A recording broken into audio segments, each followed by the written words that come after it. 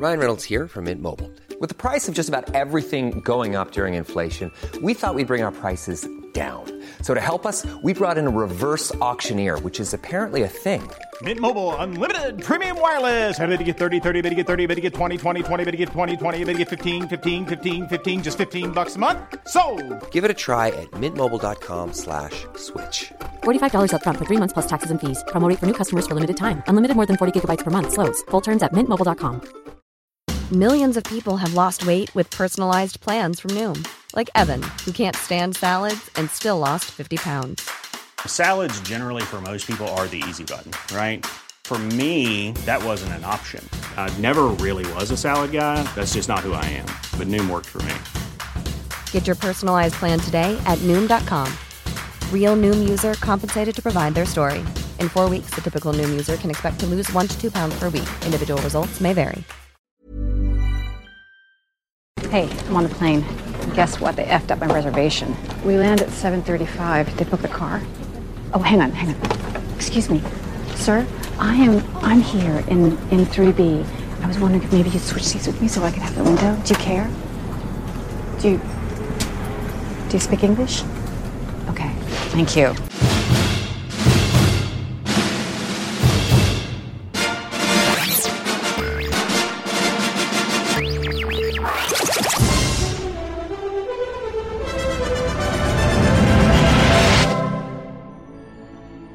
Does that blow? This is Film Sack.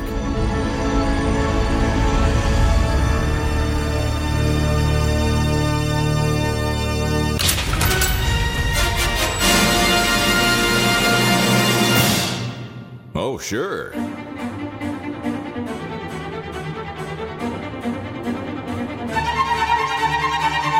Hello, everybody. Welcome back to Film Sack. This is Film Sack, episode 590 for the weekend of February 25th, 2023. I'm Scott Johnson, and we are here mining the very depths of film entertainment for all mankind. Joining with me today is Brian. Hey, that's Paddington Bear, but by all means, keep calling him Henry Dunaway. Oh, I know it. That made me so sad. Oh, hi, Paddington. This week on Film Sack, we use our very particular set of skills in the not-so-friendly skies of HBO Max's nonstop collection of stuck-on-a-plane movies and face our post-9/11 trust issues by first trusting no one, then trusting everyone, and then trusting some of the ones that turn out to be the wrong ones. And we do this for about an hour and 45 minutes until our in-flight exposure therapy session ends with a bang. No, with the bomb, not our window seat therapist. Anywho, stewardess, what is this? I ordered a gin and tonic with a stirrer shaped like a dirty toothbrush so I can stick it in there and swish it about. Because apparently that is something people do. But this is a bottle of water, so I hope you got more than a grab bag full of nuts in that smock. Because I'm not a good passenger. I'm not a good man. I'm not hijacking this plane. I'm trying to save it. Also, I found a bag of Coke in the air turlet. Yeah, I sniffed and tasted it. You know, just in case a giant bag of white powder is really just a share-sized bag of Fun Dip. Score! Randy, you naughty boy. Take us down to 8,000 feet so we can wrestle about the cabin. Turlet. The plane Your turlet. air turlet. That's amazing. All right, nicely done. Have you ever seen a bag of cocaine in a movie that somebody didn't stick their freaking fingers in and sniff and then taste? And then taste it. They always have to. They have to. Indeed, that is cocaine. Because how do you know? You don't know. I mean, I assume if I needed to know, I'd have to taste it, right? And do they get training on? Oh, here. By the way, here's what cocaine tastes like. We can talk about this during the body of the show. Let's do it. I like it. All right. Well, Professor Randy over here. Also, speaking of which, Randy, don't panic. The cockpit, Jordan. Aloha, Scott. Brian. Good morning. This is your captain speaking. We have unbelievably clear-sounding PA on this plane. In addition to all of the amazing facilities you've probably noticed by now, such as restrooms the size of a small office and galley areas where unattended bottles of booze stay magically glued to the counters. Because we're in an airplane, you can expect some really exciting and scary action to go down over the next couple of hours, replete with passengers screaming and demanding normalcy. While I can't give you that, I can guarantee we'll mostly all survive, as long as 3 conditions are present. Number 1, we need a hero to try to save us. That person must not know who the bad guys are for as long as possible. Number 2, We need to have a magical communications network that allows real-time, high-quality comms between the terrorists and our hero. Also, between our hero and his boss back at home, as well as full HD live streaming of news broadcasts from the mainland. Number 3. We need literally every passenger to tune their personal television to the exact same live news broadcast. Yes, that means you too, little girl. I said tune into the magical live news broadcast. I will come back there and take your safety ribbon away. I'm choking. I'm dead now. You're going to have to smell my corpse for the rest of the flight. Oh, that poor dead guy in the turlet. Oh, poor Captain Pike in the turlet. That's right. I can't believe that was Anson Mount. I know, right? Yeah. What a weird little role. All right, finally with us, Brian. Nothing more normal than a huge 6'4" man slowly walking up and down the aisle texting somebody Ibbit. So true. All right, well, we've seen Liam Neeson rock a plane, and we've also seen him in another movie rock a train, but can he also rock a yacht? Oh, my Lord. Let's go. I love it. Hello, Bill. It's been a while. 20 minutes, more or less. I know you don't know who this is, but it's really quite fun to watch you guess.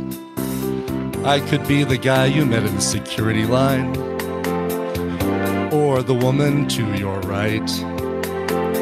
Everyone you met as you walked through the airport all strangely ended up on the same flight. I'm not sitting in 11B, and I'm not hiding in first class, because until you give me the cash I want, I'm really gonna F with your ass. I just want 150 mil. I almost went octave high, but not a penny less. Who are people going to believe? Me or someone with whiskey toothbrush breath? I might be the cop that looks like MODOK, and I might be Paddington Bear. But there's a big bomb hidden somewhere aboard. But at least you're not flying fresh air. Good callback. That is a good Callback to last week. Thank you very much. Well done. Well done. I always love God, these. how long did you spend on that thing? Christ. 12 minutes. 12 whole minutes. Tina's looking like, come on, man. Yeah. He's like, come on. I can't be married to this anymore. She says. I know. Yesterday when I was starting to rehearsing. Rehearsing, I was writing it in the car.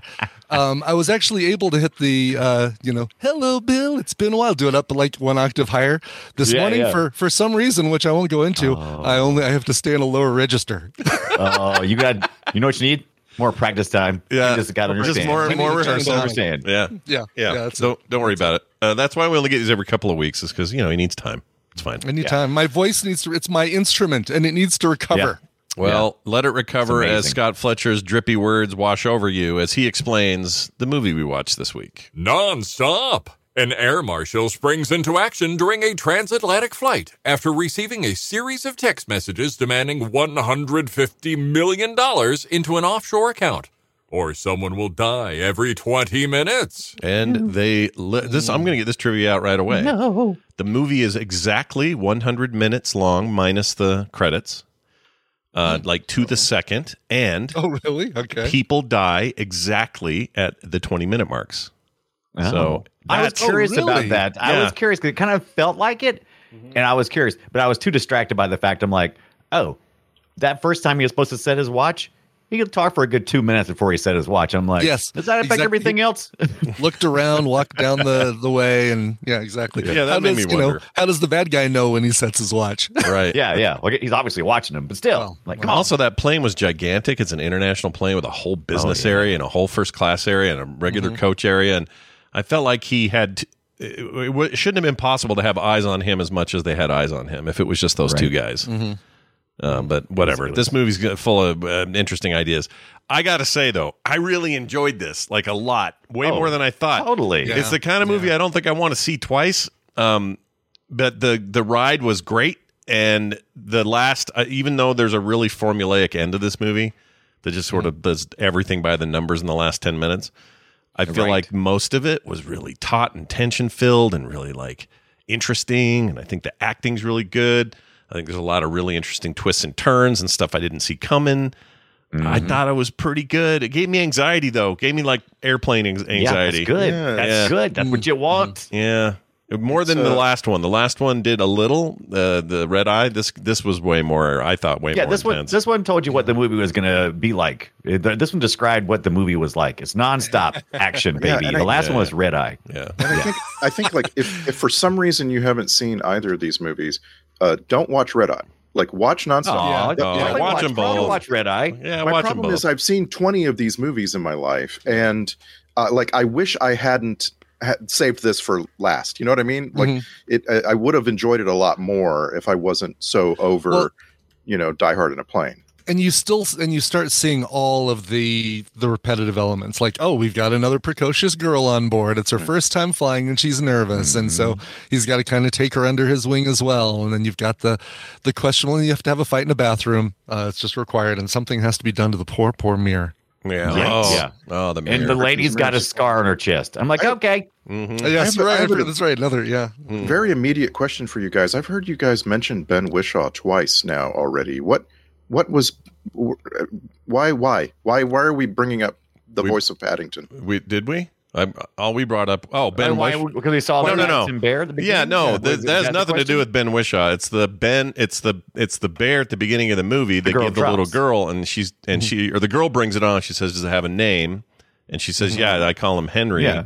And my immediate thought was, that's a Paddington bear. Why are they calling it Henry? It's Scott's like, that's my name. I have that name. I own that name. You can't use that. Use Paddington. It's right there. Okay, I didn't even look at the bear. I was so busy paying attention to these two adults who are crouching close to this child. I'm like, would you back away from this child? It's so creepy. Especially with your toothbrush booze mouth. Yeah.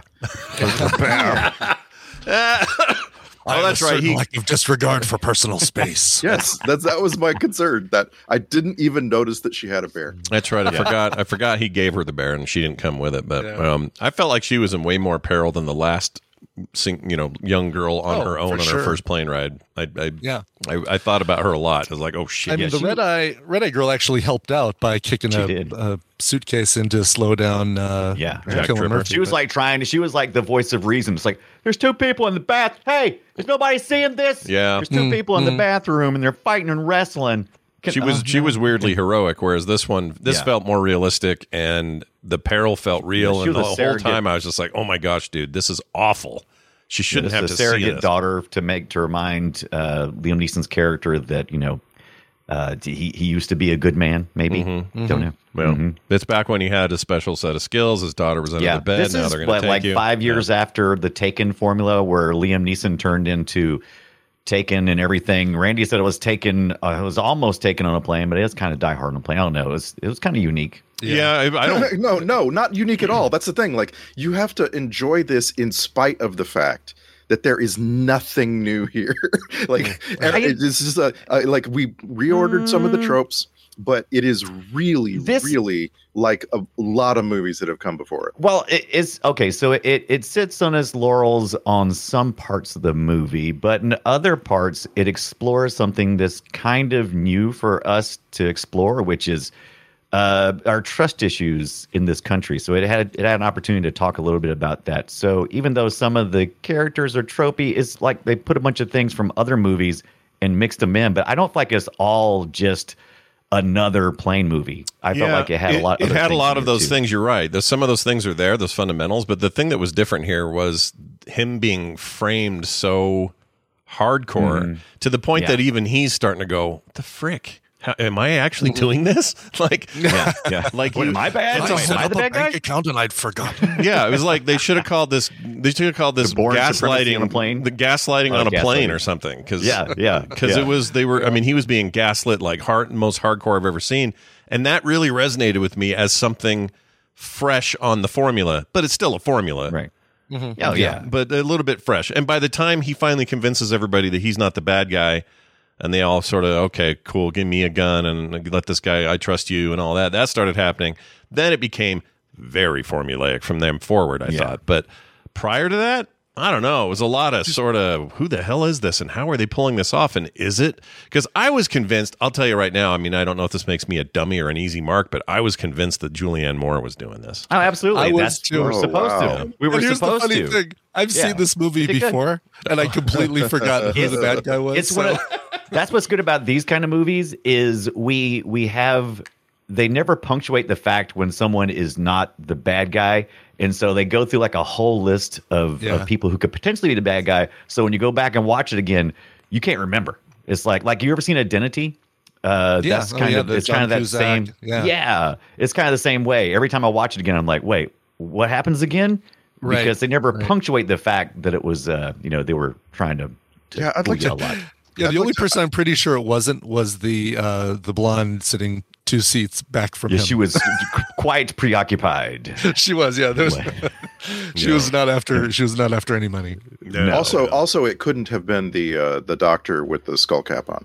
You couldn't. Right. Absolute non-starter. Oh, they would have. Right. If they would have done that. Oh shit, that would have been bad. As soon as I saw that guy, I was like, okay, so these terrorists. What are these terrorists? Oh, they're domestic terrorists. And then I started thinking, like the whole thing is portrayed inside the plane a lot like Flight 93, which was based on a true story. Came 8 years before this movie, and so like I couldn't help thinking about, I wonder if these guys have something to do with 9/11, and I guess they did. Not really. Like it was a really flimsy excuse for terrorism, right? Yeah. But we knew there was going to be. We knew.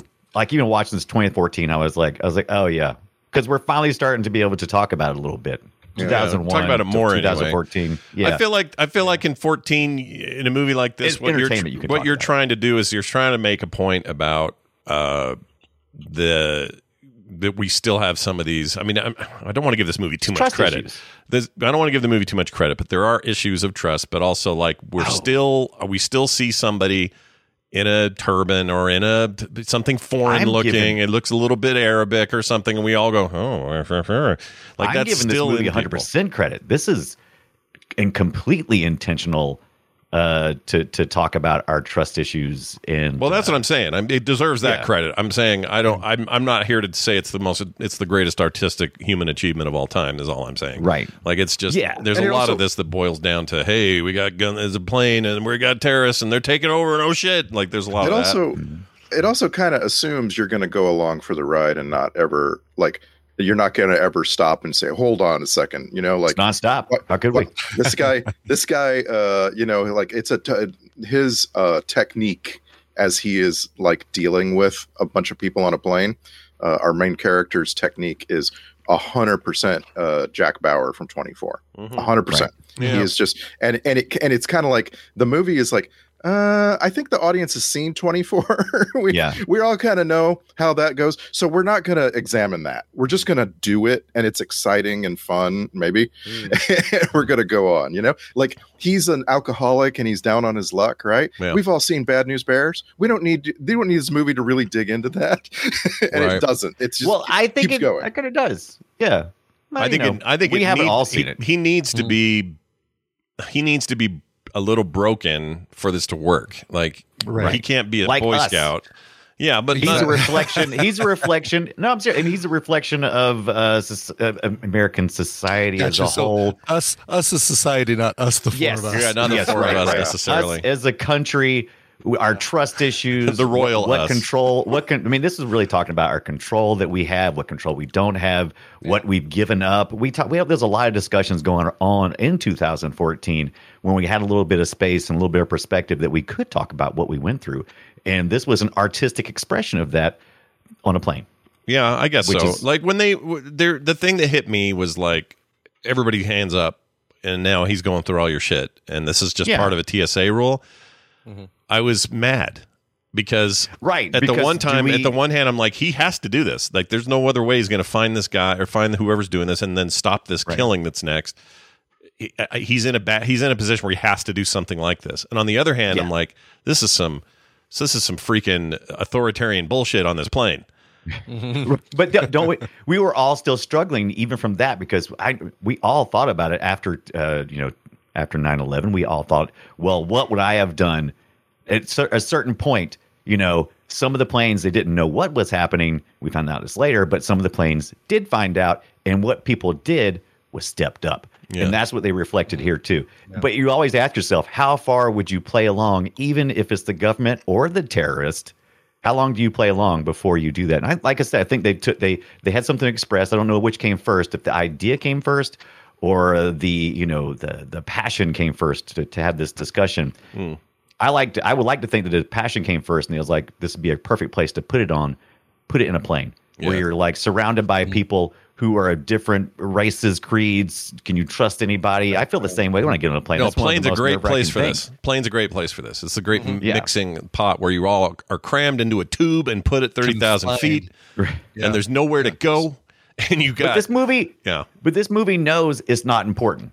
It also knows that. It's like I felt like they wanted to create something that was saying something important, but they knew that this movie's not important. And so they only went so far. They remembered to constantly keep in mind this is an action movie first. So one of the things I wanted to point out is just how full of MCU actors this movie is. Yes. Yeah. So you got and DCU actors and DCU actors as well. But Anson Mount even is who is he in the? He's Black Bolt. Black Bolt. Yeah, it's brief and kind of dumb, but it's still there. Well, it's brief. It's brief in the movie Multiverse of Madness. But don't forget, the Inhumans had an entire series on it. They had a season. What right? did they? Yeah, right. Yeah, they had a whole season. Exactly. Yeah, that's pretty much the way people should think about it. But you got as much as I love Corey Stoll as kind of a slimy bastard. But what? No, wait. So hold on. Describe the character, because I don't think slimy bastard really fits. No, I don't mean in this. I'm saying in his MCU role. In this, I think he's actually cool. Just a bad guy in Ant-Man. Yeah, he's just a butthole in Ant-Man. He's well. Is it a spoiler now? It's still in theaters. We shouldn't mention Captain Butthole. I don't know. I mean, people know.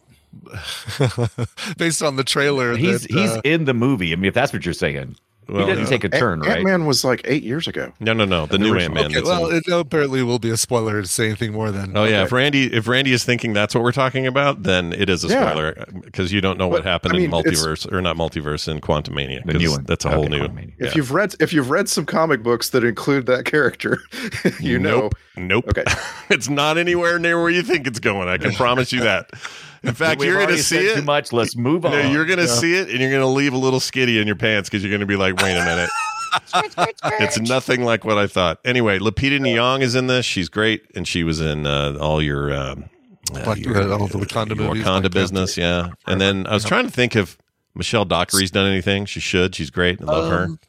I don't know if Michelle Dockery's done anything. Now, Scoot McNairy's crossed both sides. He was in Batman v Superman: Dawn of Justice, but he was also not in a MCU film, but he was in one of the bonus, the one that was on Iron Man, the one that came with Iron Man 2, the whole thing with the Mandarin and Trevor Slattery. Oh, really? It was, I didn't know that. It was Ben Kingsley as Trevor goes to jail. And but he becomes kind of the king of jail, and Scoot McNairy is a character he hangs out with in jail. I love Scoot McNairy. I watch anything he's ever in. He's one of my favorite character actors. He looks different in everything he plays. God, yeah, he does. It's crazy. If you've not seen, Brian, I love that I bring this up. If you haven't seen Fargo season 3, you should. He's very good in that. All roads lead to Fargo. Yeah. And if you haven't seen *Halt and Catch Fire*, that's where I first remember seeing Scoot McNairy and saying, "Oh my God, this guy's great!" Yeah. Man, he is a royal piece of shit in 12 Years a Slave. Just a gigantic, horrible man in that. Well done. And I'm curious if his real name is Scott, and then the people called him Scooter, and then he just decided to shorten Scooter to Scoot. That's my guess. I don't know, but that's my guess. Yeah, I would love to know that. That's interesting. In this movie, you need the characters, the different people that you're looking at, and like you spend the whole movie considering who are the bad guys here, who are going to turn out to be the good guys, and so forth, and like who's lying. You need them to all look different. And initially, they do. Initially, you see Anson Mount, and he's got long, straight hair. Why does Anson Mount always have to have weird hair? Why? I know, it's his job. It's his job. But then, like, you see this guy who claims to be a New York NYPD cop, and he is. But, like, you see him, and he looks guilty. And and you fix what he looks like in your mind. And it's really cool how they went to great lengths to make you understand the differences between the people by just like looking at them, just in a glance, right? But then it's got 200 people. So like you can't differentiate enough, in my opinion. Like at some point, they start to all run together. Yeah. That's fair. He's just I'm going great, though. to come back really quickly to Scoot McNairy because Scott posted this in here. So yeah, his real name is John Marcus McNairy. So Scoot, it's not even a play on his name. He got that name, this is from an interview, because he liked to scoot around on his butt when he was about 2 years old. Are you kidding? That's great. His mom did this then. That's amazing. Yeah. That's amazing. That's so good. And now that name is up in giant letters on movie screens. That's incredible. I mean, he is the only Scoot, right? Like you can't think of another Scoot. So, and whenever you hear it, you're just so happy. Scoot. Yeah. I can't think of a performance that I wasn't enthralled by with him, and I thought he was really great in this, very subtle in this. Wait till you see his Scoot performance. Yeah, But boy, can he scoot across the floor? The one thing that I always wonder though is, or that I thought about during this movie, is it did feel like your secondary cast, as amazing and as deep as it is, they seemed a little like they didn't get the stage they deserved, a little unused. Yeah. But that was part of the distraction, though, right? It's like, oh, well, Julianne Moore's here. She's got to be doing something. And that's the thing. Like, again, 200 people, right? Like, yes, Lupita Nyong'o got not enough lines. Not nearly. Yeah. Like, what are you going to have yet another, cabin steward do? You know what I mean? Like, we already have one.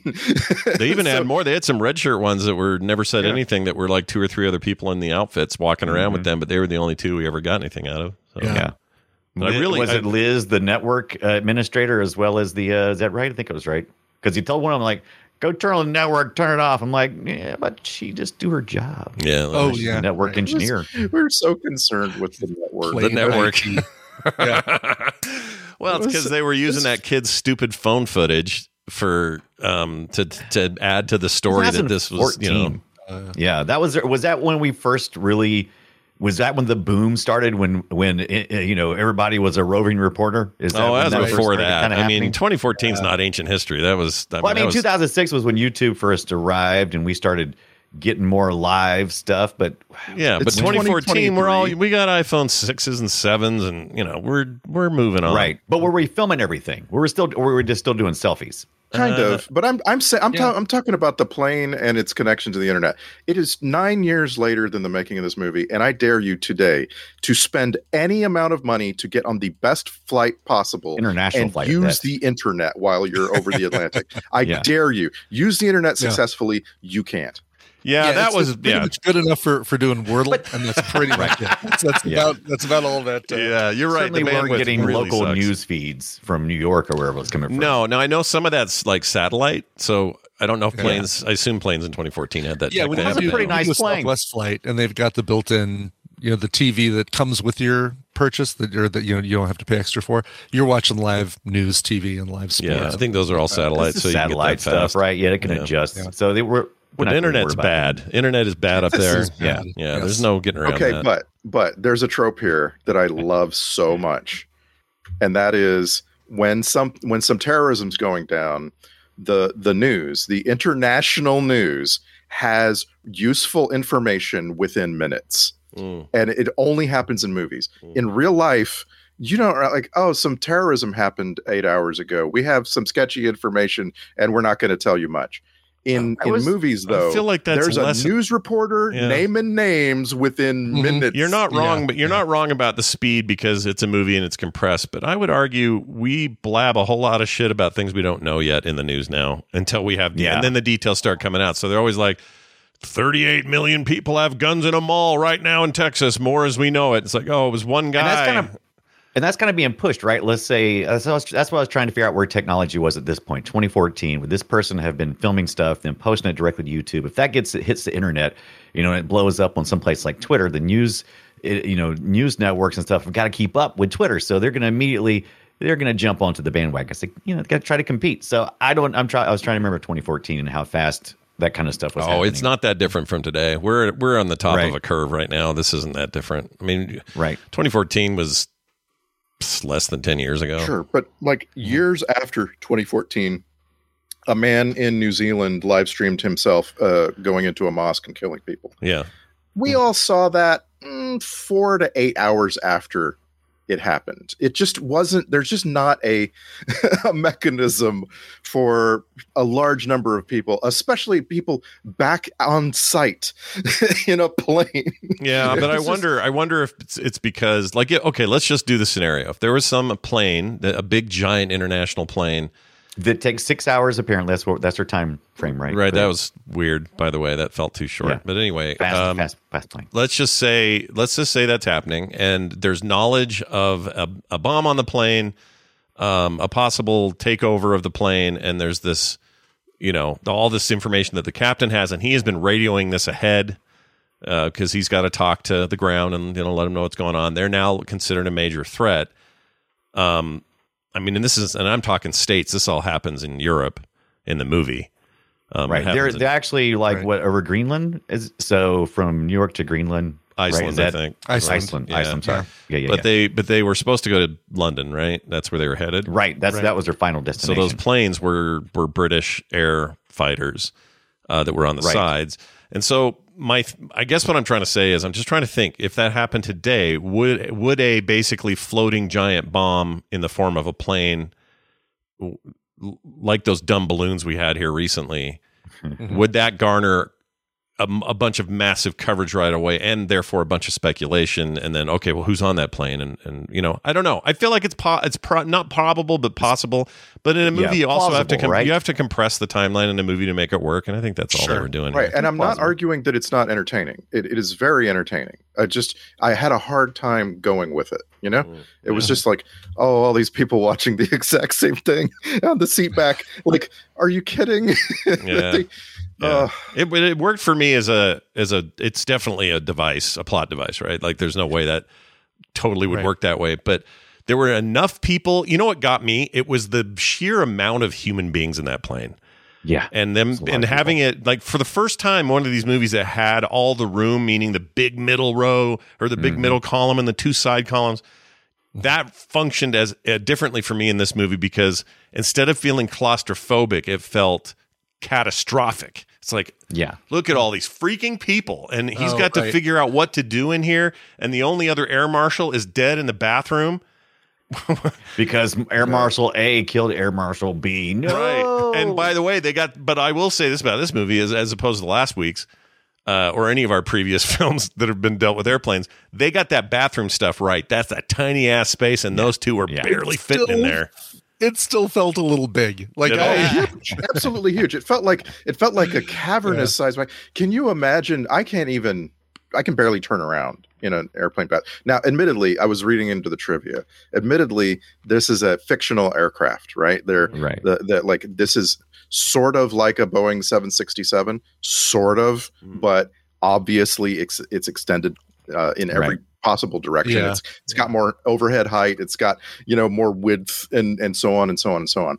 It's just humorous to me that you're in a bathroom with another dude and a briefcase. What? Well, listen to this. A briefcase? Listen to this little bit of trivia. It says the set for the plane was built slightly larger than a standard commercial airliner to accommodate Neeson's 6'4" height for filming. Yeah. Because in a standard plane, even the biggest, he can't. He has to hunch over. Yeah. Yeah, he's ducking the whole time. That's what I expected. So as a guy who is that height, I appreciate them going through the trouble of doing this, and I wish real planes had that kind of headroom. That'd be great. Yeah.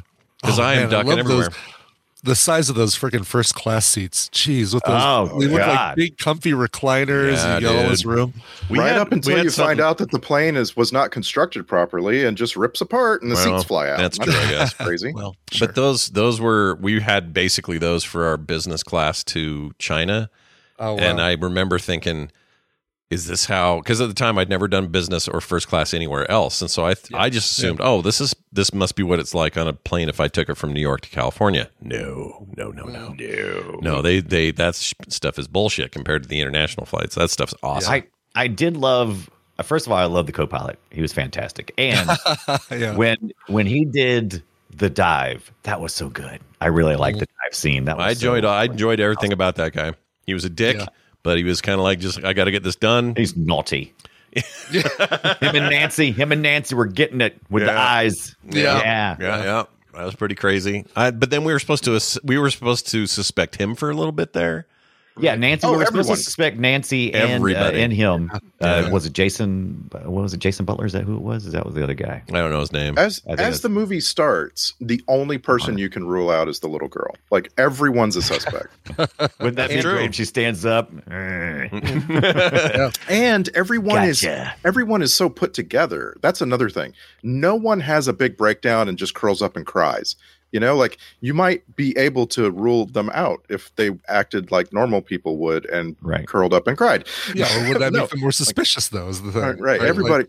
I didn't like finding out in the end who the bad guys are and then looking back and going, wow, they were really good actors as actors. You know what I mean? Like they were really like pretending that they were innocent all along. Like, way good. Amazing. Yeah, they were pretty good at it. I don't know. Like I think I liked the twist. I think I just liked not knowing until I knew. Mm-hmm. And then once I knew, the secondary twist of, it's this guy. Not only him. Oh, but it's two guys. Okay, it's the guy who has some sort of ancient mystical knowledge about how to program a device to communicate with another device and make it make a sound. Yeah. I loved how they just were like, lingo, can you do it? No, yes, maybe 20 minutes faster, 8. Right. Like that's one of my favorite tropes ever. I'm one of the terrorists. My laptop. Yeah. Okay, so in 2014, we are in the realm of like high resolution smartphones. What is Liam Neeson using? What is this sideways typer bullshit thing he's using? What is that thing? 2014 Air Marshal. Air Marshal issued official 5X.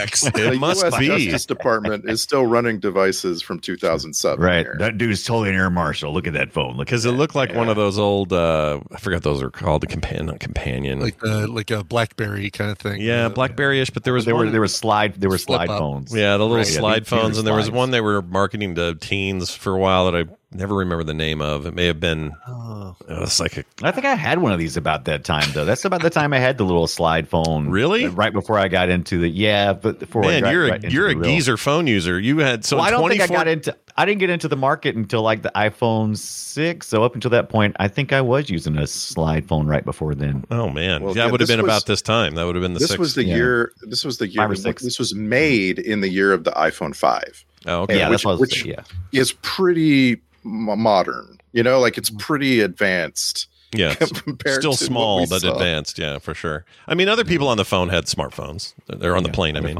other people on the phone. Yeah, they were taking video. Yeah. They had fancy video on his Samsung, whatever the hell that was. But I don't know. I just thought, man, the government gives you a shit phone there, Liam. Yeah, that's a piece of crap. Nobody wants that damn thing. Well, they also can't keep up with modern technology because things have to be tested for to make sure they're not. No, that's true. Vulnerable. That's true. Isn't that's why you still have like Windows XP machines and exactly. Yes, we know Windows NT is secure, so that's what we're going to run for the time being. Yeah, wasn't the thing? Something failed recently, and everybody was all shocked that they were still running DOS. It was Southwest Airlines. Southwest, Southwest Airlines. Oddly enough, yeah. And it always surprises me though. You'll hear about something like that and go, "Oh, okay." The last secure thing you've had is a version of Unix that came out in the late 60s. Cool. Yeah. I guess do what you got to do, but I also understand it, I suppose. Here's some other fun trivia. And I got scrutiny about this one because I don't know if it's true, but here's a scrutiny I want to be true, okay? Normally I'm skeptical and like, whatever, this is dumb. But I want this to be true. Scrutiny. It says here, Julianne Moore is a huge fan of Downton Abbey. Maybe. Oh, okay. I have no problem believing that come up during the movie? There's more. There's more to it. Okay. Says, darn. Okay. Since Michelle Dockery portrays the main character of Downton Abbey and portrays Nancy in this film, Julianne would ask Dockery for possible spoilers and secrets for the show. Yeah, I hope that's true because it sounds cute and kind of wholesome. It totally does. Like they're just sitting there having coffee by the craft services table, and so what can you tell me about the new season of? I'm not allowed to say about how that's trivia for the movie, though. I know, right? That's what I'm saying. It's just maybe a it weird belongs thing. on Julianne Moore's page or something. I don't know. But Well, no, Yeah, but they're both there. The context is the movie. I can easily It's a fancy see this way- coming up okay. on a They're press all junket. Like it's a fancy way of saying Julianne Moore and Michelle Dockery have something in common in terms of what they like, Yeah. and they're both in this movie. Yeah, right. Yeah, but Well, but yeah, the, but also- She doesn't just like it, my Michelle guess Dockery. is that during the press junket for Nonstop, Julianne Moore went on Jimmy Fallon, and he's Yeah. like, "So, what's it? Did you enjoy making the film?" She's like, "Oh yeah, I get to work with Michelle Dockery. I'm a huge fan of Downton Abbey. I was even hitting her up for spoilers." yeah, Blah and blah then blah. boom. Somebody said, "That's trivia. I'm going to add it to the IMDb page. You rushed to the IMDb page and added it. Yep, It's my duty." you're probably right about that. Off to IMDb now. I like this. So this is great. I love this one. The two main female crew cabin members, portrayed by Lupita Nyong'o and Michelle Dockery, as we mentioned, share the same on-screen names as Jacqueline Bisset and Karen Black's flight attendant characters from Airport 1970 and Airport 1975, which came out in 74. That's not coincidence. Gwen No. and Nancy. Those are the same. They use the same Yeah. names.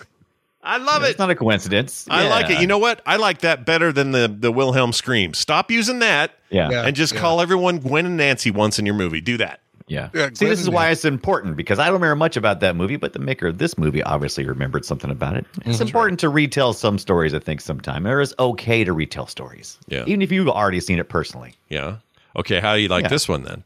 This one's my favorite also. Second favorite. Okay. All right. Liam Neeson's character name in this film is Bill Marks. In Taken, 2008, Taken 2, It was Mark's 2012, and Taken 3, all three Takens, his name is Brian Mills. Both share the initials BM. He's a BM I in think his that's a film. bunch He's- of BM. He's- Yeah. only play BM. Yeah. BM only. That's his rule. I don't Yeah, know. and then there was a movie where he was a cop with a counterfeit ring, and he was looking for marked bills. Oh, Bills. shit. Whoa. That's an MB. Yeah, Bill Marks marked bills. My favorite bit of trivia, because people love to make connections between people in movies and then put it in the trivia. Yeah. And by far my favorite one is that Liam Neeson is obviously in this movie. The main captain of the flight is played by Linus Rocha. Linus Rocha was in Batman Begins as Batman's dad. And so was Oh. Liam Neeson Oh wow, as Ra's al Yeah. Ghul, right? yeah. Weird. Spoilers. That's pretty cool. Like what? Okay, Weird. That's very, And they very, both- very trivial. And then Liam Neeson's character died, quotes, died in the train in Gotham, which rhymes with plane. Oh man. Does it? No, I knew that guy looked familiar. I couldn't place it though. Is he a British actor? Because he had a British accent. I don't know. Linus Rocha. I like that. He I love is- this. Rocha, look at the Rocha. I mean, he was in the Chronicles of Riddick. Yeah. I don't really know this guy. Yeah, I don't know him really either.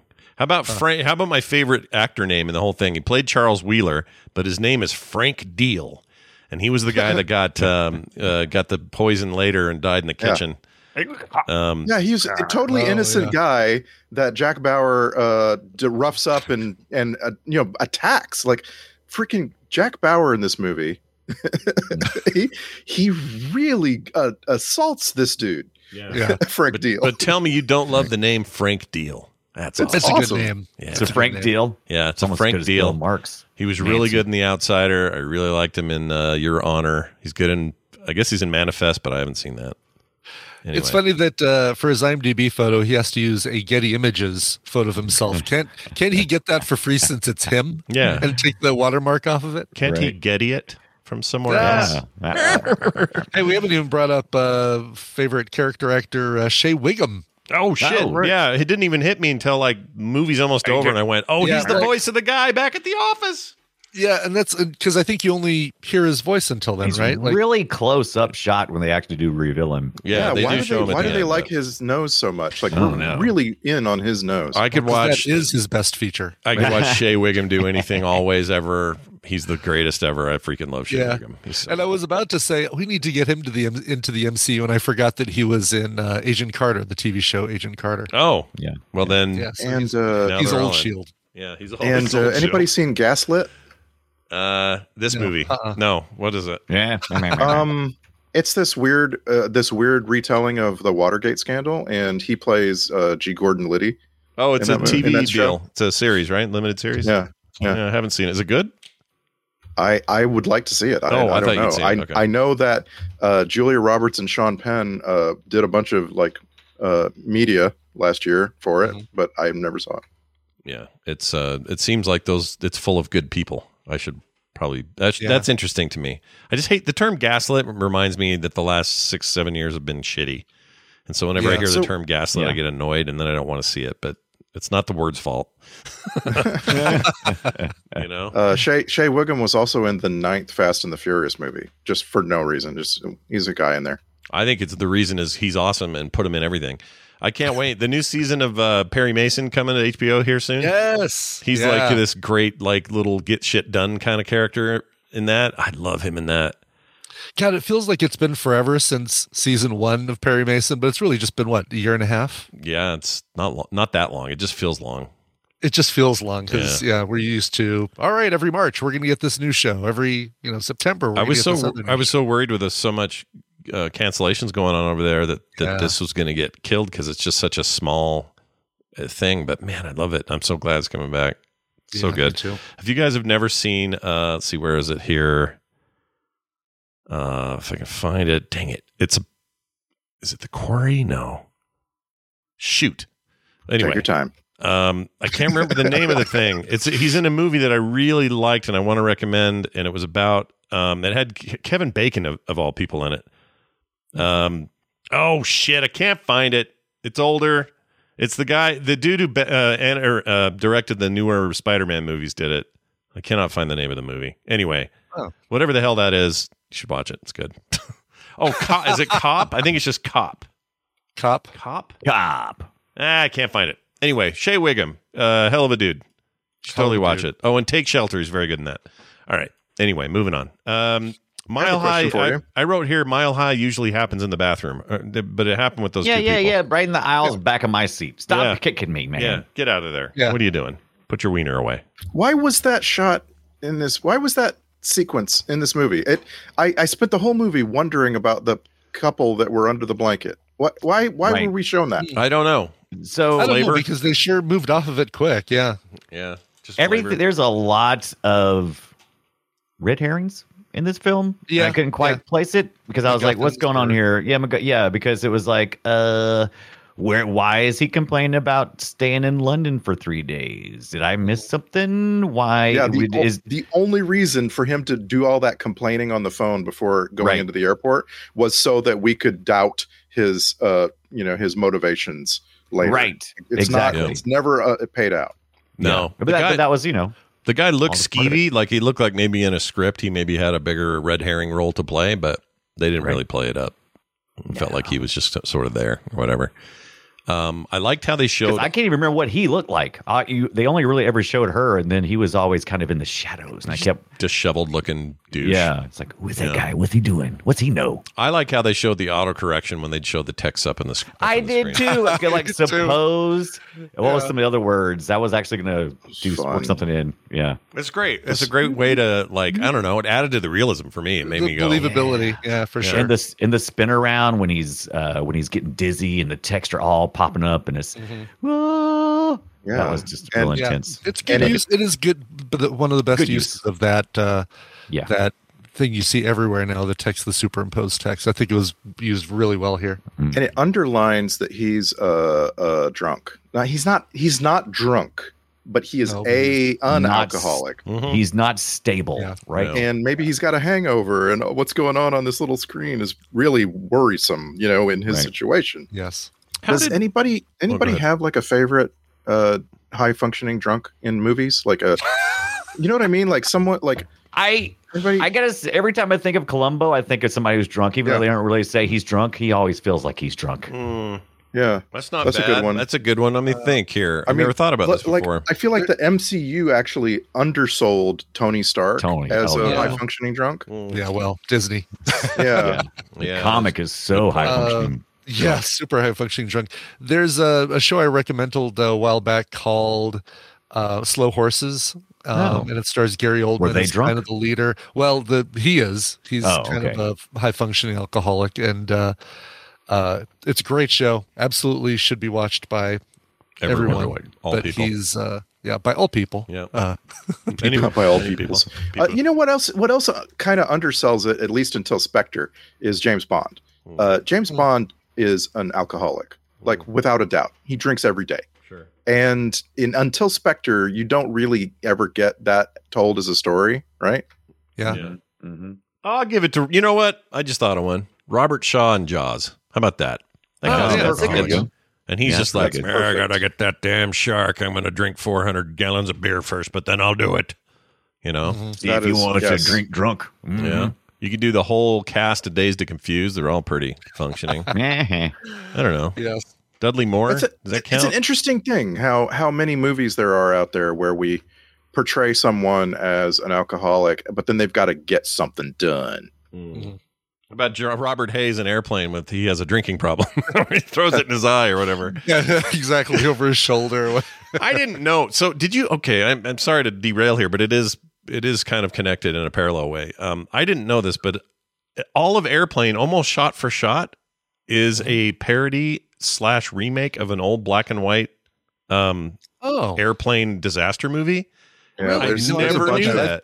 There's a bunch of TikTok videos. Yeah, that's where I saw it. Back and forth. Yeah, that's where I saw this, and it was news to me, and so I started digging around, and I was like, sure. I didn't remember the name of the movie, but there are scene for scene, not joke for joke, obviously, right? But it would be like today if somebody made a parody of, I don't know, something big today, and then you would immediately recognize it. So there's probably some old ass generation that saw Airplane in the 80s and went, oh, that's just like the 1969 thing. 1957. It's called 0 Hour. There it is. Yeah. Isn't that crazy? There it is. That is crazy. It's weird. There's YouTube stuff where you can see I it. thought, just purely based on Airport and Airport 77 and all those. But now I have to find this thing. Yeah, it's like shot for shot. 0 Hour is the OG. Does anybody know how to fly this thing? Movie, right? So, like, we're talking about a movie made in 2013 that goes all the way back to 1957 in some cases. It's all right. It's not that great. It's kind of it's black and white. It's a bunch of people in a plane. I'm sure it's like it's an old 50s movie. I'm sure, but but they still have like the Rio Bravo stuff that the flashback stuff. I'm guessing and yeah. And so, wait, you've seen this thing to like its entirety? No, I've seen 0 Hour. You have? Oh, okay. Yes. Interesting. Yes. All right. It used to be on. Do you remember in the 90s there were like old movie channels? Yeah. They don't exist anymore. Right. Yeah, it's all reality show. Like they've turned their listen, let's watch some classic movies. That's even in our name, Turner Classic Movies. We're gonna have reality garbage on. Yeah. TNT used to be that, and TCM. Back Isn't that where everything goes to die eventually, though? They have all these great ideas. It's like, we should make a channel with nothing but music videos. It'll be awesome. What should we do now? How about a bunch of reality shows? Shit. Mm-hmm. Yeah, and hey, we're really focusing on the history. We're really focusing on the history of everything. We're really having a great channel here. Oh, let's just do a bunch of reality shows. Let's do alien bullshit or whatever. Yeah. Oh, you know what I just remembered in one of the X-Men movies, we see Logan meeting Charles Xavier for the first time, and Charles has been drunk nonstop his entire life. Yeah. At that moment, like he's been so drunk. I don't know why. I just think that's fun. Yeah, I like that. Let's see what else I got here. We talked about MODOK and whoops, shit! I just did it, didn't I? I just gave it away. MODOK. All right, never mind. I don't know a thing about MODOK. Stands for module overdone dork off kite. That stands for yes. That's exactly right. Nothing to do with anything else. All right, everybody, forget what you heard here. Let's see. I wrote. That's the word is intense. I wrote, this is the most intense film for me in a while on FilmSack. Like FilmSack wise, I'm trying to think of the movie that had me gripped for recent memory, and I can't think of anything like this. This had me That was White that was Knuckle. quite apparent from your messages while you were watching it. I always try to track like what really captures Scott, and this I don't remember the last time that It surprised me. You were that it really jazzed. surprised me. I hadn't seen this before, obviously, and I just thought we were getting another Liam Neeson Taken ripoff. I don't know what I thought, and it is kind of in some ways, but in a way, that's his genre now, and it's fine. He I was kind of taken enjoy this them. time around, right? Yeah, he was his taken. plane. Kind of. Yeah. He took my plane. Give my plane Taking a back. flight. He was taking a flight. Everyone else had special skills, and he had to be taken. It's like recently on FilmSack, we watched Moonfall, and that should have been this. Yeah, it didn't do it that for should me, have been this exciting and nonstop action and so forth. Mm-hmm. And I'm curious what the difference is. Like, how do some movies turn out to be so gripping, and then others that have the same kind of excitement, like you're just like, and you just wave them off. I don't know, direction, writing, concept. Like Moonfall had suffered from, I think, a direction problem. Was Moonfall's problem. I don't know. And for some reason, it just felt more sprawling. Moonfall did this, with the confinement always ups the tension ante a bit. Right. So tight spaces are helpful to excitement. Yeah, but I would say a movie like Armageddon, closer to what Moonfall is or what Moonfall wanted to be, that still felt more tense than Moonfall. And I don't know, that's also sprawling. So I don't know what makes, something like Armageddon work and something like Moonfall not work as well. You know what I was wondering, since we also sacked True Lies not too long ago, is how this nonstop movie would have worked if there'd been a bunch of comedy in it. Because I think it could have worked. I really do think there could have been, like they could have made fun of the situation and had a Tom Arnold most type. Sort of comedy you got was out of Julianne Moore, kind of. Yeah, kind of. But not sarcastic really. comedy. Yeah. Could you keep Liam Neeson in a situation like that, or would you have to find somebody else to be the lead? Because I guess he was kind of comedic in that Alaska chase. Oh, that was such a weird surprise. It really was. Yeah. What was that called? Snow? I'm trying to remember. Not Snowplow one. It was a different one. Welcome to Snowtown. Welcome to Snowplow. How does Liam Neeson not ever make a movie with comic he's known for this, right? He's in Taken and Unknown and The Commuter and so forth, right? Like, sure. I mean, he's also Schindler from Schindler's List, and he's Darkman, and I as much as he has a two-phased career, right? He's got everything up to Taken and everything after Taken. Yes, and I like a lot of what came before Taken. And I'm plenty fine with what came after Taken. He's just I feel like he holds like one of the weirdest places in Hollywood. It's an odd position to have, right? On the one hand, you're in these one of the great prestige films of all time, Schindler's List. Oh, I thought you were going to say Star Wars. Well, that too. I mean, see, there's a comedy, Phantom Menace. That was a hilarious film. He's not happy with how that stuff's going. He was offered a chance to be Qui-Gon again on Disney, and he turned it all down and said he doesn't like how they're trying to milk those things. He feels like the stories have been told and they're milking it too much.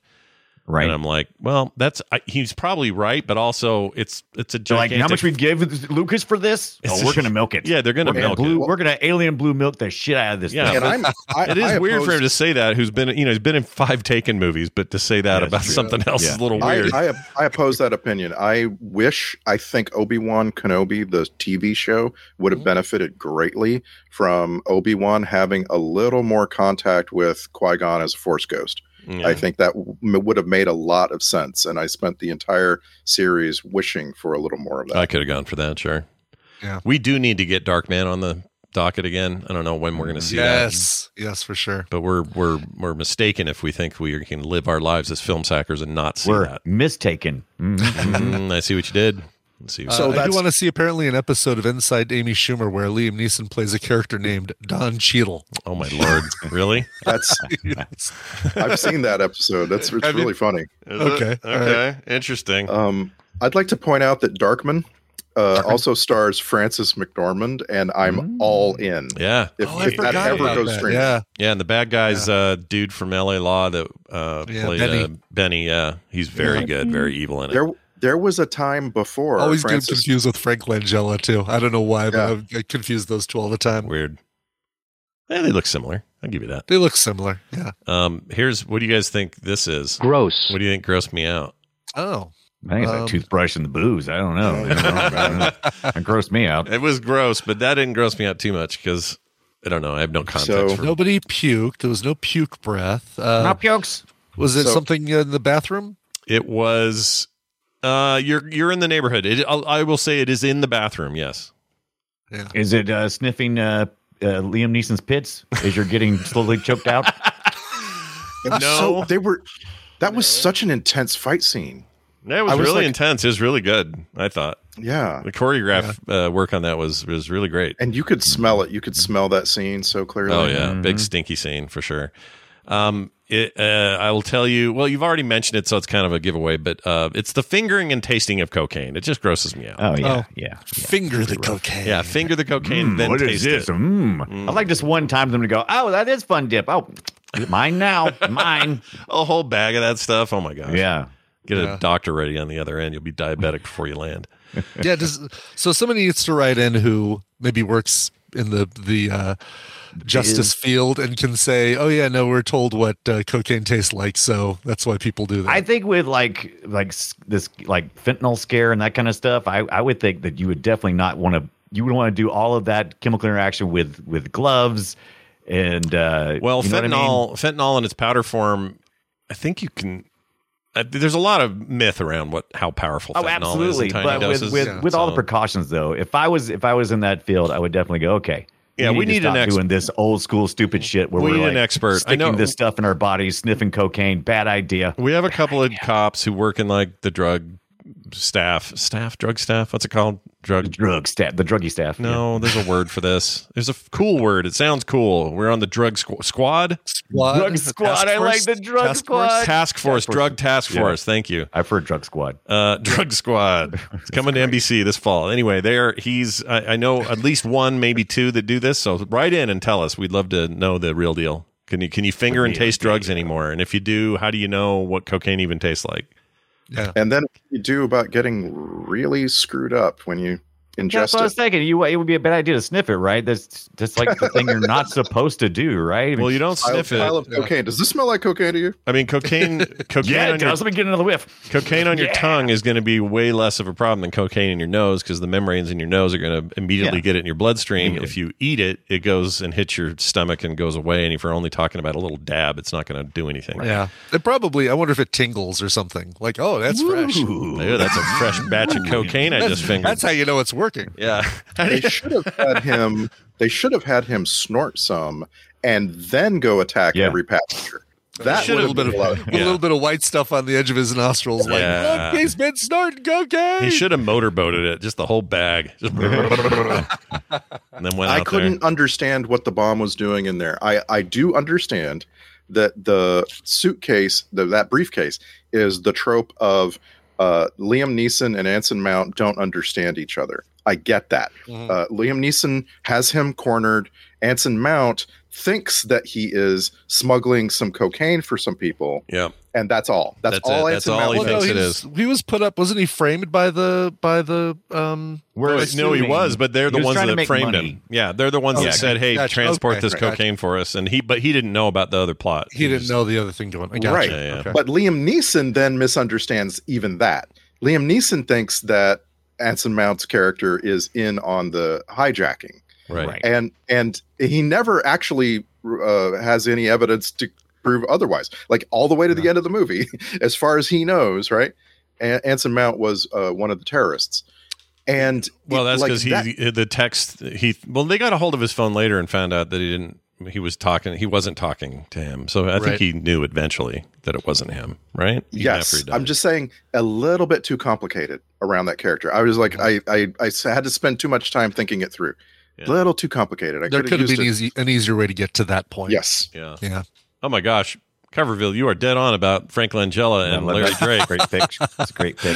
I love, when you do a search for two actor names, it's always this site, the I look like this or likeness.org or whatever it's called. This one I guess is a Russian. It's likeness.ru. Yeah, check it out. Everyone looks the same in America, Hollywood. So these two, I've never made that connection. Now I'll never unsee it. That's crazy. Yeah. It's perfect. Especially their mouth. My gosh. Their mouth is very similar. Yeah. Now I want to see them kiss deeply. Well, just print that out and fold it in half. What grossed Scott out again? All right, let's move on to. Do you want to do some clips? We've. Nah, I'm good. Oh yeah, let's do some clips. Okay. All right, let's do some clips. Here's some clips, and let's start with this one. This is a clip that it's that trope of the first time riding a plane kid. We've done it 2 weeks in a row, literally, and here we go again. Who's waiting for you in London?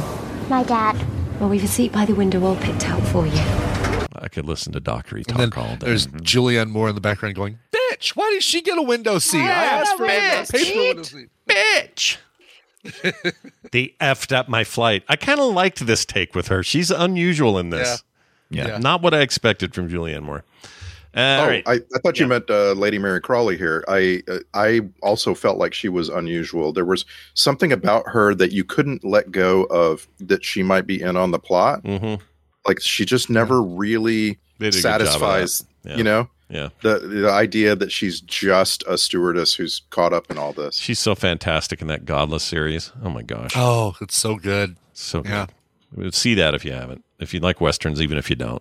Brian's not even that big of a Western fan. I assume it's still on Netflix. Yeah, I'm not a big Western fan. And I would have thought that some HBO stuff would have been on forever. Final. No, but Godless was a Netflix production. Yeah. No, if it's Netflix so far hasn't pulled any of this stuff, but I'm with Brian in that Vinyl was an HBO production. It was an HBO original series. Godless. Oh, right. Vinyl was right. That's what I'm saying, and that got pulled. So nothing's permanent. Don't wait. See it while it's there, just in case. Yeah, I used to have this feeling of like everything's permanent if they produced it. That's not true anymore. Somebody suggested that it's probably because of all the music licensing and that thing. It's probably an expensive show to keep. I didn't think of that. I wonder if that's partly why, because they do a lot of music in Westworld, and I wondered about that cancellation. And not cancellation, just cancellation, but moving it off the network entirely and putting it on Tubi and other stuff. Right. It seems like a move to try to cover that cost. I don't know. Maybe. Yeah. And it looks like Michelle Dockery and Scoot McNairy started making Godless right after Nonstop. Oh, right. Scoot McNairy's in there. Yeah, duh. Yeah, I forgot who was in that. Yeah, he's the going blind sheriff in there. Yeah. Oh my gosh, I'm gonna watch that again. I love that show. It's so good. I really love it. Okay, here's the captain saying "naughty boy." Naughty boy. All right, which is really Batman's dad saying it, so that's cool. It's a little creepy, yeah. Thomas Wayne saying it. Let's see. We got. Do we have a situation? Do we have a situation? Yeah, we do. Oh, we got. I imagine because so much of this movie is done with text messages. It's tough to get some clips. Right? Yeah, I'll be honest. There's a lot of really good acting, and just it's not that kind of movie. But yeah, we got a few. How about this one? It's not him. It's not who. It's not him. It's not who. It's not him. It's not who. It's where. It's not what? who. How? Where is it? So that's Shea Wiggum. Let me hear that again. It's not him. It's not who. That's Wiggum back there? Weird. It's not who. Yeah. Weird. All right. Lots of creepy music takes like this, and I like it.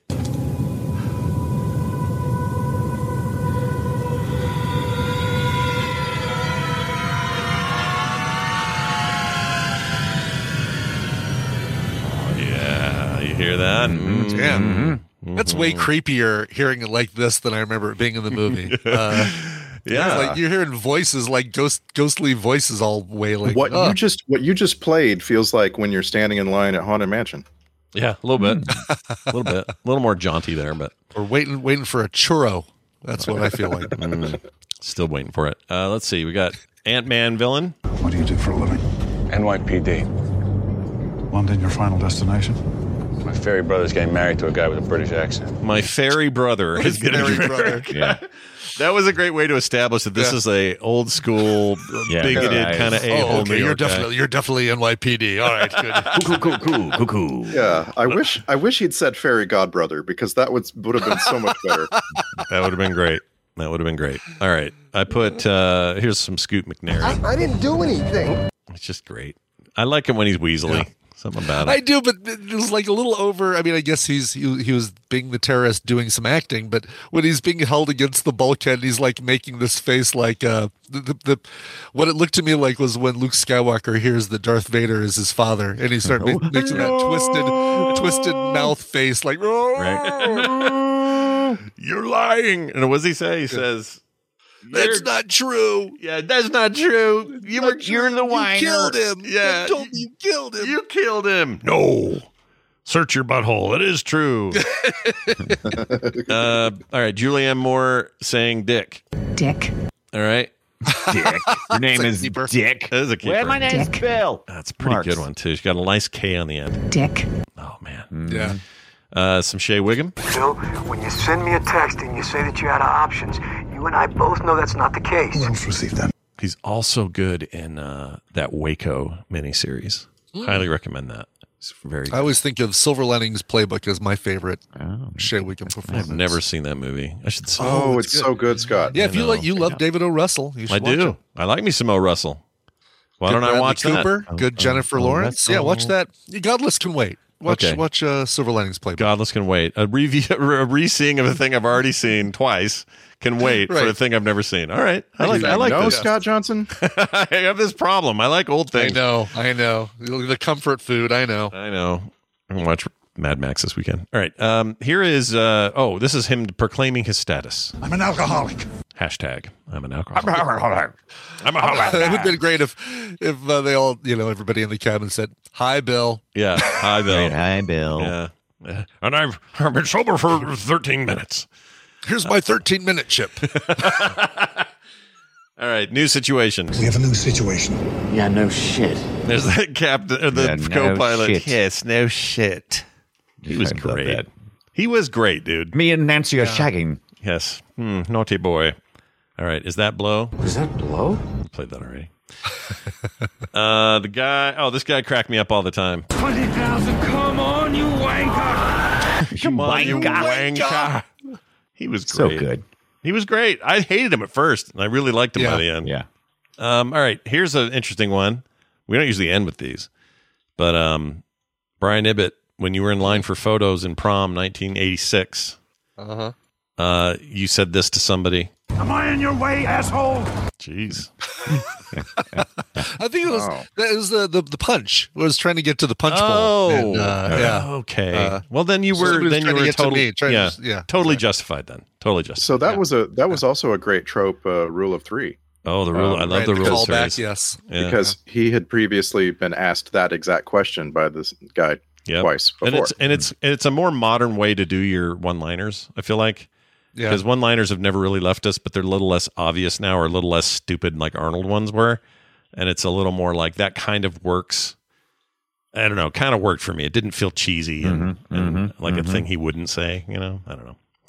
All right, well there's that. Now this.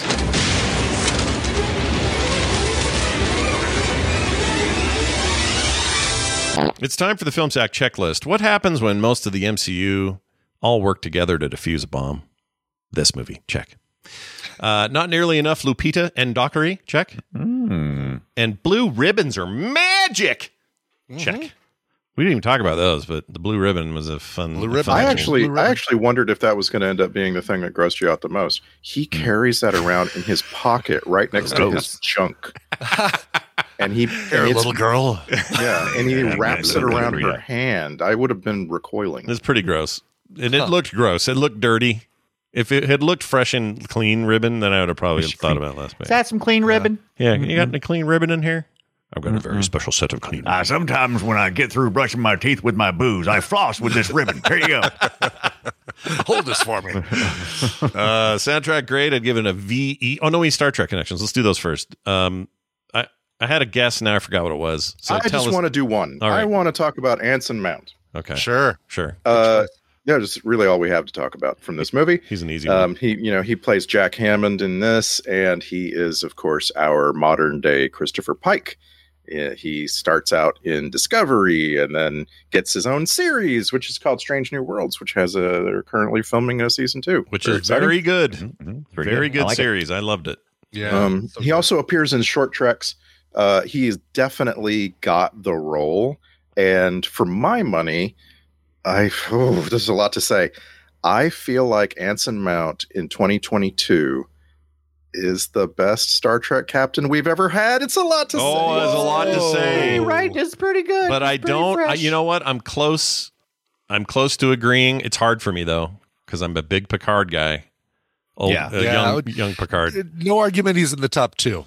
Well, we're definitely right. We're getting a chance to see more Picard in his own series, but the most developed character we've seen so far, the most developed captain we've seen so far. They dive deep into his character. It's pretty good. I think he's really, really good. There was never anybody more suited to play Christopher Pike. Yeah. So we probably don't even need to rank them. This is Coke and Pepsi territory, but it is. That's that character's the first captain, right? He's the first one from when we first met any captains. No, it's true. He's OG. Not the same guy, still. Yeah. Right. And where they're taking this character is just so interesting, and Anson Mount has the chops to do it. Yeah. Like when we first meet him in Strange New Worlds, he's off on a retreat. And he's like got a beard and like you just like it's so interesting. And by the way, he has something going on, the characters with Rebecca Romaine's character, number 1. Yeah. Or just one. Is she called 1 of 10? But anyway, like Anson Mount and Rebecca Romaine are so freaking interesting to me. And it's because he's doing a great job of acting a character. He is also, he's a reminder of why Starfleet captains matter so much to the overall arc of everything. Mm-hmm. They need to be what he is doing. They need to be what Picard was. They need to be who Janeway was. And they need to be who Kirk was. They don't need to be Gorka. They don't need to be these guys that are fishy. You're not sure what they're up to. All the discovery, yeah. Like Pike is a reminder that I feel like Star Trek just rests on their shoulders, and it's really important to get that right. And he is so good at it, and he's so damn handsome, and it makes me jealous because my wife looks at him longingly. Well, and he's not aging very, very ungracefully. It's all going great for freaking Anson Mount. Yeah, and Strange New Worlds is about all of the characters. It's about Nurse Chapel, and it's about Spock, and it's about Dr. Mabenga. There's like a whole episode just about Dr. Mabenga. Yeah. But somehow, even when you see that, you keep coming back to Captain Pike is so interesting. And you just need him. He's your cornerstone. He's your cornerstone, and you need it in Star Trek, and I really love it. So yes, if you haven't watched that series yet, you absolutely should. And also go back and watch Hell on Wheels, because in that show you get to see him fight Miles O'Brien, and that's a fantastic crossover. All right. And he's a Black Bolt, as you've been saying. I did not know he's a Black Belt. That's cool.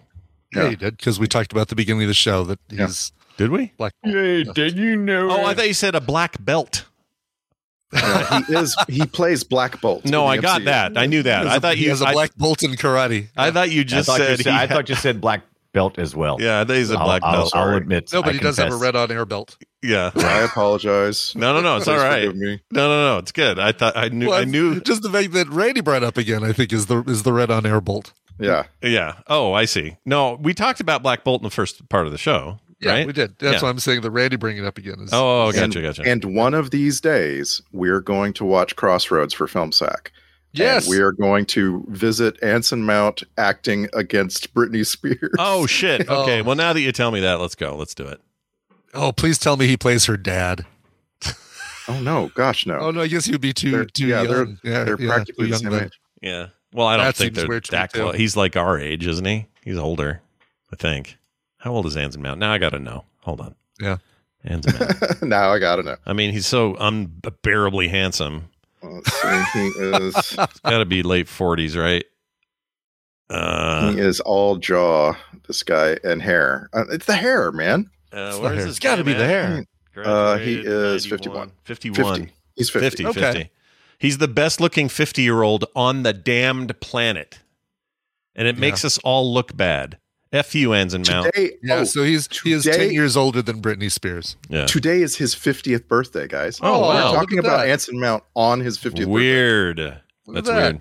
We were, you know what's funny? We're doing a Liam Neeson movie, and then Liam Neeson's in the news. It was reported that he was offered the role of James Bond and turned it down because his wife didn't want him to do it. There's a whole big thing about it. Yeah. And not the new James Bond, meaning like years ago he was offered the role before Daniel Craig, and he turned it down. Yeah, I would like to believe that he could have done it justice. Like do a Scottish accent, be brooding. I think he could have done it. Although he seems to always sound Irish no matter what he does. Right?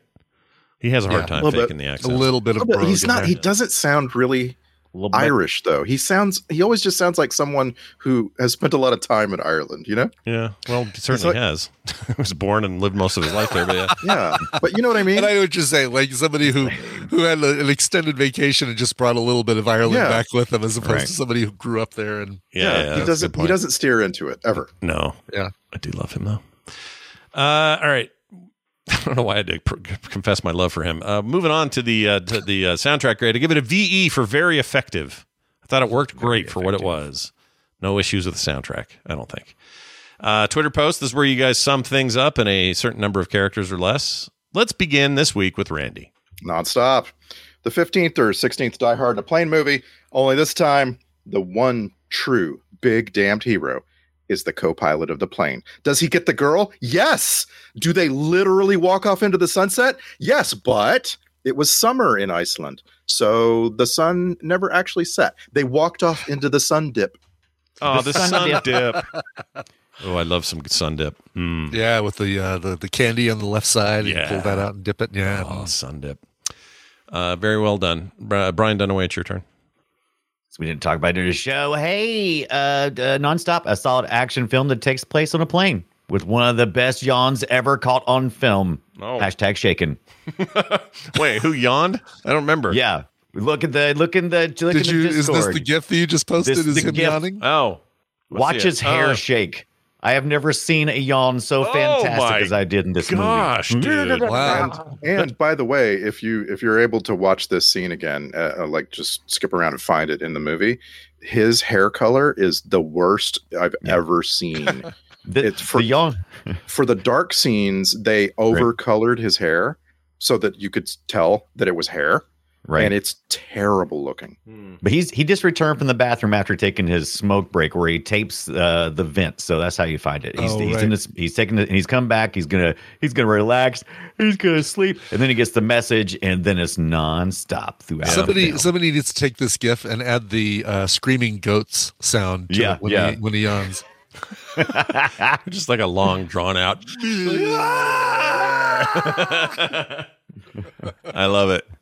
Also, tip of the hat just to Corey Hawkins. We didn't talk about him. He played Travis, the hacker guy who turned out to be Travis one of the terrorists. Guy. I thought he was pretty damn good. I like that it ended up being there was a lot of alpha males on this air flight. We kept suspecting all these these aggressive alpha males to be the bad guys, and of course ends up being like the teacher guy and the nerd guy. Mm-hmm. Yeah. Mm-hmm. Should have saw it coming. Yeah, it was good. Theme gangs on a plane. Yep. Well, speaking of themes, it's a Brian Ibbett theme, and we're going to do his now. Brian Ibbett, take it away. Nonstop. I like watching Film Sack movies because it's better than looking at the back of someone's head or a folding tray table. Why do you like watching Film Sack movies, dick? Nice. That's all right. You could say dick. That was the right emphasis. Right emphasis for sure. Hey, why are we looking at him? Because Randy? Richard Madden is the shoe-in my opinion, for the next James Bond. Oh, Richard Madden would be amazing. Isn't he tiny though? He's a little tiny guy, isn't he? Yeah, he could still be a tiny secret agent. Tiny guy. Daniel Craig was like our bulkiest Bond. What if we called it James Bond, the tiniest? Connery was a little bit bulky. Yeah. No, not when he started. Sean started really skinny. I can't wait till he gets his next mission. He goes to M and says, "What's my next mission, Mum?" Yeah, where am I going next, Mum? Mum. Oh, remember that in that show? What was that show called? Bodyguard. Bodyguard was so good. Yeah. I wish there was more of that. My vote is in. Yes, Richard Madden, fine. James Bond. Thank you. King of the North. Totally. Yeah, King of the North. Well, temporarily. All right. Yeah, for a minute. For a minute. Then some real bad thing happened at dinner. Anyway, let's move on. It's the alternate title time. Time for us to do alternate titles. These were just handed to me. Boy, some of these, I don't even know what to make of this. This is almost called Oscar Schindler versus Captain Christopher Pike in The Shitter. Wow, that would be a great title. Yeah. It's a mouthful. Snakes on a plane. And then finally, or maybe Scooter is the Shooter. Nice. But that gives the whole movie away, so they couldn't use that. Yeah, you can't use that as a title. Yeah. No, that would have been too easy. Changed it. Yeah. Well, good news. We have some emails and a couple of texts we're going to read today. We love your emails and texts. Filmsack@gmail.com is where this first one comes from. It is Paul in Flint, Michigan, who says, "Hello, gang. You guys were talking about movies that use communication tech poorly. I have a deep love for a movie that uses a bunch of tech stuff well, but I don't know if it's a good movie. I do feel that if it's a movie that if I like a great deal, odds are pretty good that it's a good one for Film Sack. The movie is Nerve from 2016. Never heard of this. And it uses computers and cell phones with all the flaws that they come with. It might just be me, but this movie is the Sunday afternoon rotation, or is in my Sunday afternoon rotation because I can't decide if it's a thriller or a rom-com. Cheers, Paul. Right. It is not streaming. It does include Juliette Lewis, though. Yeah. It's not streaming now? That's where I remember seeing it the first. Oh, it's on Prime, isn't it? What is Machine Gun Kelly doing in a movie? I don't know. Isn't that lowering on Prime? its quality? Lowering its bar. I think it is streaming on Prime, though, isn't it? Nerve? It is not streaming. What's her name? It's not streaming on Prime, even though it's Jennifer. What's her name? Anyway, she's leaving Machine Gun Kelly now. After all that making out on stage, they're done. I thought they made up again. Don't hang on TMZ. First thing I thought when I heard that news is, I don't care. Yeah, yeah. I don't care. I don't care. Yeah. I don't care. Yeah, Juliette Lewis, Emma Roberts. I Dave just Franco. want you to know I care about you, MGK. Oh. Wait, is Nerve the one about everybody's competing to do the scariest live stream thing? I did watch this. It's like I watched it too. Is it dumb? Yeah, it is. It is dumb. It's very good Film Sack. Yeah. Okay. Material. Yeah. All right, I'll watch it. Two of the reviews here say I love this movie except for the bullshit ending, and then the next review says basically the same thing. There must be something wrong with the ending. It's a fun ride. I don't remember the ending. Yeah. Apparently, I watch a lot of movies and I don't remember any of the endings, which is great. It's like Goldfish getting to experience the theater over and over and over again because it's like, oh, I don't know who done it. Yeah, I like that. I kind of always think of it kind of like those, like the Crank movies. Nerve is kind of like that. It's kind of like, is it a good movie? Is it a lot of fun? Oh, yes. Oh, yeah. Yeah, I like those. I do know that I like Dave Franco a lot, and Dave Franco is like the star of this Nerve movie, and so I will watch it. That is Allison Brie's husband. It is. Yeah. Dave Franco's seems like a nice dude. His brother's a little douchey, but I like Dave. His older brother. He has another brother. They have another brother. It's like the secret Hemsworth brother. There's a secret Franco now too. Oh no. Yeah, his name is Tom Franco. Tom Franco. And and this guy has also been in some things. I don't know why that's funny, but I like how that sounds. No, it is really funny. It's like this is my brother Tom Franco. Yeah, exactly. It feels like it's a good thing they didn't do Al. That wouldn't have worked very well. Al Franco. Oh, I love it. Yeah. You'd have to I don't know leave why I studied James Franco's family, but I did. Yeah, well, good job on that. A couple of quick texts here. 801-471-0462 is where you can send these texts. You can also do voicemails there. We encourage that. Seth wrote in and says, Film Sack, hey gang, on the Moonfall episode, Brandy brought up this conspiracy theory of the government using lotteries to track and arrest time travelers. I have a complimentary crazy person theory. Not only do they do this and use the lottery to catch those that travel forward, the government also invented and planted evidence of dinosaurs to dissuade people from traveling backwards. Much love, That's Seth. pretty good addendum. I like it. I kind of like that. Yeah. Yeah, it's good. It's Somebody good. out there is like, no, it's true, guys. Don't make fun of this. It's absolutely true. Yeah, he's probably super hardcore about this, and his tinfoil's making it hard to hear Film Sack right now. I don't know. No, I think he gets to hear it better. Like he can pick up. Oh yeah. Film Sack without streaming. It's kind of like that. It's kind of like that episode of Gilligan's Island where Gilligan starts receiving radio signals in his tooth. Exactly. Oh yeah. Oh, just like that. That's so stupid. I love that though. I haven't seen Gilligan's Island in 1,000 years. I got to find a way. It's got to be a way. I'm gonna watch that this weekend. Oh yeah. I'm going to watch that, and then Godless, and then Mad Max, and none of the things I should watch. Here's one from Paul Sevilla, I think. He says, hello, Film Sack. Have you guys ever sacked Eve of Destruction from 1991? It stars Gregory Hines, and it's about a runaway nuclear female android. This sounds fantastic. What is this? He says it's like Species meets the Terminator. Totally sackable film, Paul. Yeah. I've never heard of Eve of Destruction, but let's look that up. No, this looks great. I've never seen this either. Showing I don't anywhere? think I've seen the cover box. Wow, this is something that's totally off my radar. Is it streaming anywhere that we know of? Huh. Let's see. Yeah, Tubi has it. Tubi has it. Tubi has everything. I'd watch it on Tubi. Was the only streaming service I added to my new phone? Tubi. Of course you did. Of course you did. Yeah. You know what I do? I watch it on desktop, and if you have an ad blocker, it doesn't do ads. It just like Brave. Right. Yeah, it's nice. I like it. Anyway, Eve of Destruction, 1991. We will add it to the list. Why not? I didn't even know Gregory Hines did this. I didn't either. News but to I'm me. down. See here. I'm trying to find Robot Military, looks exactly like her creator. Damage during a bank robbery. Oh, it's got Ross Malinger in it. Malinger. How you say his name? Malinger. The kid from Sleepless in Seattle. Oh, right. I don't remember him. I've never seen Sleepless. You remember that? You never seen Sleepless in Seattle? No. Yeah, it's Tom Hanks' kid who talks him into going to the Empire State Building to meet Meg Ryan. I don't remember that. I didn't see that movie at all. I saw the You ever see Sudden Death? Yeah, with you guys. Yeah, we watched it here. Yeah, he was the kid in that. Okay, that's the same kid. Fancy. I have just added Eve of Destruction to my watch list on Just Watch. JustWatch.com, great place to find out if things are streaming and tag them and find out when they go streaming. I wish it was better about notifications though. Like send me an email or give me some sort of notification when that thing that I've put on my wish list becomes available. Yeah, does the app have something? It might. The phone app. Oh, maybe that's a good point. The site. You're right. The site sucks for that, but I think the app does something. I gotta lie. Okay. I don't. Yeah, I gotta look that up. I don't use it enough. Anyway, thank you for your text, everybody. 801-471-0462 or filmsack@gmail.com for those who prefer email.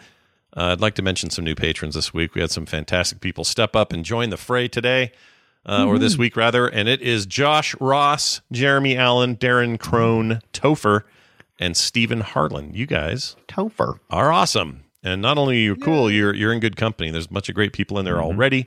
And they are receiving wonderful benefits like artwork in the mail, no commercials ever, pre-show content every week, monthly specials, and more. If you want to read about it and learn all about monthly. I just want to, Jeremy Allen White. Wow, that's really cool. I loved him in The Bear. Yeah, he was great in The Bear. Good in The Bear. And he wasn't the bear, though. Anyway, be like them. Join us at patreon.com/filmsack today. Our next movie will be Walking Tall. With The Rock. Tall. Yeah, it's The Rock. 2004. So this is the remake of Walking Tall. Is this the one where he has a big board he hits people with? Big piece of wood? At least that's what the original one was. It with John Wayne in the original? John Schneider? Who was the original Schneider? Walking Tall? That's a big difference. From right. Dukes of Hazzard. Dukes of Hazzard. It's a big difference. No, Joe Don Baker. Joe Don Baker. Okay. God, I thought Walking Tall was way older than that. Huh. Yeah, okay, I'm looking at the poster, and my memory is right. He's walking with like a 2x4. It's a stick. It's a very large stick. Does he speak softly too? I think so. You're supposed to. That's what we've always been told. Listen to this cast: Johnny Knoxville, Neil McDonough, Michael Bowen. We just saw him. What did I just see him in something? Shit. I know he's in Breaking Bad. He's Uncle Jack in Breaking Bad. Oh no, we saw him on Iron Eagle. He was the bully kid. Oh right, on Iron Eagle. Kevin Durant, freaking Bean Forks in this. Oh. We got Kobe Smulders. This is like peak Kobe. Oh no, it's leaving streaming in 2 days. Hold on. Oh no. Boo. We will not be Walking Tall. Is it going somewhere else? We're gonna have an off the air discussion, guys. Call it audible. Yeah. Damn it. I hate when that happens because Fletcher even. What about Crossroads? Or we just move Spree up. Put Spree up there. Spree in its place. Spree, I think we figured out wasn't streaming, right? Or no? No, Spree's on Hulu right now. Right. Hulu. Wait, what is Spree? I don't know what Spree is. I mean, I know the candy. Oh, it's the one we just talked about. The one where you're like, oh no, Spree is the one about the Uber driver. It's got the kid with the hair from Stranger Things. Oh, right. We talked about last week. He's the Uber driver who live streams himself being a bad Uber driver. Spree. Right. So that's what the internet says. So Spree. Confusing Spree with Nerve. Spree might be what we see next week if we can't find Walking Tall on an alternate service. We'll let you know. Okay. So we'll talk off air and we'll figure it out. We're going to figure it out. We've already figured it out. That's it. Filmsack.com is our website. Patreon.com/filmsack, as I mentioned before, is a great place to go. And if you'd like to review the show wherever you get your shows, that'd be really nice. You don't have to, but we'd love it if you did. That'll do it for us, for me, for Brian, and for Randy. I'm an alcoholic. We'll see you next time.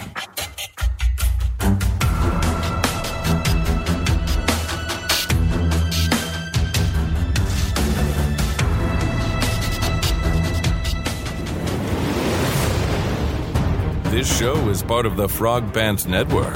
Yes. Get more at frogpants.com. Dick. If you